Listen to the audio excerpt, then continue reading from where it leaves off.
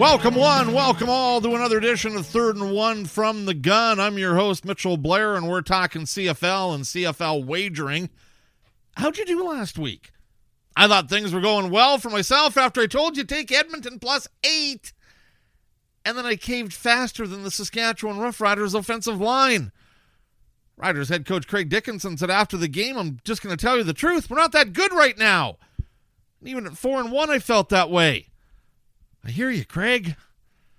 I hear you. I don't know why your team doesn't go out and find some quality offensive linemen, because the group you have right now, especially at tackles, is god-awful. Somehow I think Joe Burrow could relate to what Cody Fajardo's going through right now.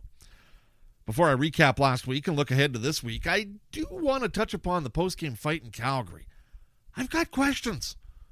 So if what I've read and seen is correct, Lions receiver Lucky Whitehead was taunting and chirping Calgary linebacker Cam Judge all game long, with Whitehead apparently bringing up a member of Judge's family. When the game was over, Judge delivered a right hand between the eyes of Whitehead and had to be escorted to the Calgary room. Good job, because several Lions came to the room. They wanted a piece of Judge. They were escorted away by police and security. Police and security in Calgary. Is this like the old days of Stampede Wrestling? Was Karachi Vice going to attack a member of the Hart family in the parking lot? If you remember Stampede Wrestling, you know what I'm talking about. If you don't, you just think I'm a rambling old man like my wife does. You really should go back and watch some old episodes, though, because that was wrestling when it was great. But we're talking football, not wrestling. And getting back to what happened after that game in Calgary, the CFL suspended Judge for a game. One game. That was it. No more punishment. Excuse me? If an NHL player sucker punches someone as he's leaving the ice, he's getting more than one game. If players from one team are going to another team's dressing room, don't you think those players should be reprimanded with a fine or a suspension? After what the CFL did with Saskatchewan's Garrett Marino, which I was okay with, by the way, I think the league could have gone a lot further here and thrown the book at some guys, including Whitehead. Marino's suspension involved racist comments he made towards Jeremiah Masoli. Now, it's not okay to do that, but apparently it's okay to make what I'm guessing was misogynistic statements from Whitehead to Judge. Yeah, that wheel of justice must be broke at the CFL office. Nice job, Randy. Give full props to BC in that game, too, for going into Calgary and beating the Stamps. I don't think many thought the Lions could win in Calgary with Vernon Adams making his first start. I know I certainly didn't. BC has set themselves up for a home playoff game. If there's any team in the CFL that can knock off the Bombers, I thought it was BC only if Nathan Work was playing. I still think that. But now after seeing what the Lions did on the road, they might have a chance. Might, I said. As mentioned, it's nasty in Saskatchewan after the Riders lost to Chris Jones and the Elks. How do you think the man in black felt about that victory? Fans are demanding change, and that change will likely come at the end of the season, but just how far it goes is anyone's guess right now. Team president Craig Reynolds will make that decision, or someone will make it for him, because he could be told where the door is as well. When the Riders hosted the Grey Cup in 2013, there was no doubt the organization wanted the final scene to be Darian Durant hoisting the trophy at Taylor Field, and as you know, that happened. That mentality hasn't been there with Reynolds for whatever reason, and Jeremy O'Day certainly didn't do his job in the offseason and fix a leaky offensive line that, as mentioned, is putrid. Give some credit to Dane Evans as well. The much-maligned Hamilton QB may have been playing for his job Saturday against Winnipeg, and he and the rest of the Ticats came through. Evans threw for 327 yards, 5 touchdowns, and none of his receivers had over 66 yards. That's efficiency. He spread the ball around and spread it around quite well.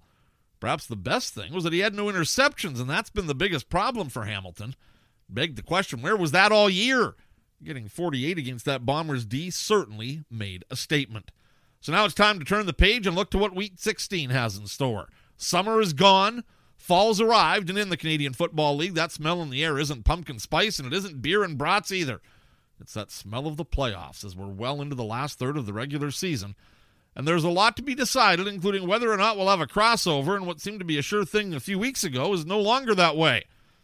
By the way, for what it's worth, I'm a guy that thinks the CFL should scrap the East and West divisions and just go with one 9-team conference. If we ever get the league into the Maritimes and have 2 5-team divisions, I'll revisit that idea. But for now, I'm all for 1 9-team loop. 1 and 2 get a bye. 3 plays 6, 4 plays 5 in the semis. Everything will start with the Ticats in Montreal Friday.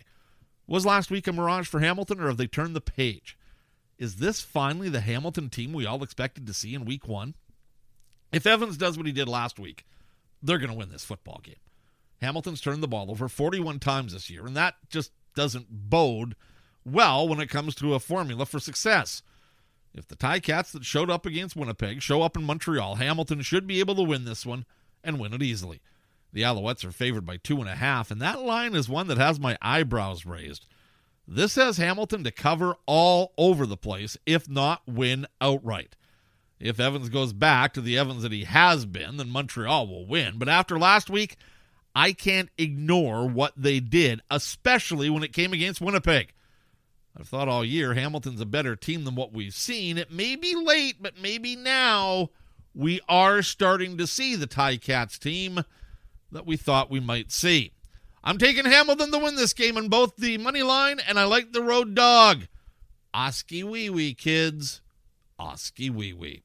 Another Eastern Division matchup has Toronto in Ottawa. The Argos are favored by between 2 and 3 points.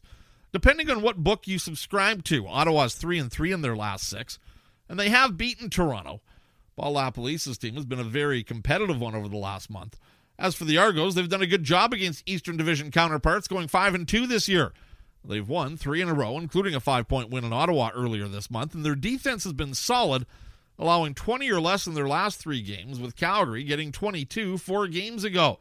It's been tough to put points up against Toronto lately. A win here puts the Argos at 8-5 and in firm control of having a first-round bye and having home field for the East Final, as well as Ottawa has played. I got to go with Toronto here by 2.5 in a game that should be a pretty good tilt. That brings us to the rematch of the Lions and Stampeders. Will the emotion at the end of last week carry over? Did BC silence the critics they have since Rourke went out? If BC wins, they'll get that home playoff game against what will likely be Calgary. BC won last week, but I'm going to go with the Stampeders here in what should be another ring-a-ding-dong dandy. Last week, Calgary was favored by 7, and now BC's favored by a point.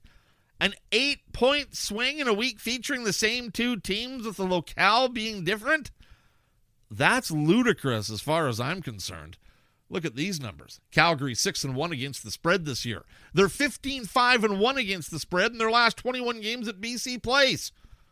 BC may have eked one out last week, but they're not going to get that satisfaction this week. Take Calgary to cover the 1.5-point spread. In fact, just take Calgary to win the game. So whether you fade or tail these picks, that's up to you. What's also up to you is to find the best return of investment. There's a wide disparity in this game when it comes to the wager you put down and what book you want to put it down on. Check the tools at your disposal and make the bet that will bring you the best return, not just for that game between Calgary and BC, but any game you bet on, no matter the sport. It may just be a couple of dollars, but I'd rather take home 55 than 50, and I think you'd say the same thing. That's all I've got for this week. I'm Mitchell Blair. This has been 3rd and 1 from the gun. Enjoy the games, and I'll talk to you next week. Bye now.